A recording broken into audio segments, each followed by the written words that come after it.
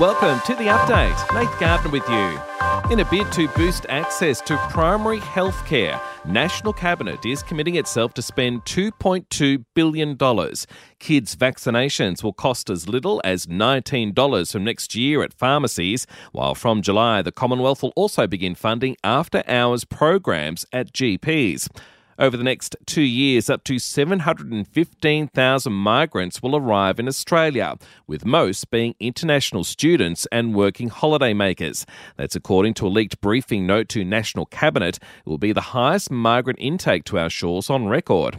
Betting online using credit cards will soon be banned. The federal government proposal is set to be introduced as legislation later this year. Chief Executive of the Alliance for Gambling Reform, Carol Bennett, welcoming the move. Because we know that many people experience harm from gambling online and using credit. And we know people are 4 times more likely to experience gambling harm when they're using credit. So this is a really big step forward. In Ukraine, at least 25 people have been killed after Russian airstrikes. Ukrainian President Volodymyr Zelensky says the attacks show further international action is needed against Russia. In Indonesia, an Australian man has been arrested in the Aceh province accused of a drunken, naked rampage.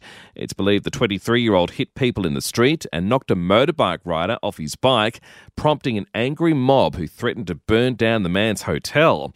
And King Charles III has met with Australian legacy volunteers outside Buckingham Palace, marking the beginning of the London leg of the Legacy Centenary Torch Relay. The relay began in France earlier this week and will eventually arrive in Albany, WA, later this year for the Australian leg. Sport and entertainment are next. Turning to sport, Port Adelaide has jumped to third on the AFL ladder after a 7-point win over St Kilda at Marvel Stadium, 83-76. Power coach Ken Hinkley rapped with how his boys handled the pressure. 2 really good sides going hard the whole night. Our boys and the Saints boys, they gave 4 quarters of great effort, and I thought we were lucky enough to be in front at the end. The Friday night NRL doubleheader has seen a couple of one-sided affairs. The Eels 43-12 winners over the Knights, and the Rabbitohs thumping the Broncos 32-6. South Sydney coach Jason Demetriou very pleased with his side's defensive play. I thought after a slow start we got some real intent, made it really hard for Brisbane to get off their line, which took their attacking players away from the game and allowed our boys to play some footy. And Aussie soccer superstar Sam Kerr has been named Australia's flag bearer at King Charles's coronation, where she'll lead Australian dignitaries into Westminster Abbey next month. And in entertainment news, the cause of death of Jerry Springer has been revealed as pancreatic cancer. The presenter turned politician died this week, aged 79. And it's been revealed Rihanna will voice Smurfette in the upcoming Smurfs movie.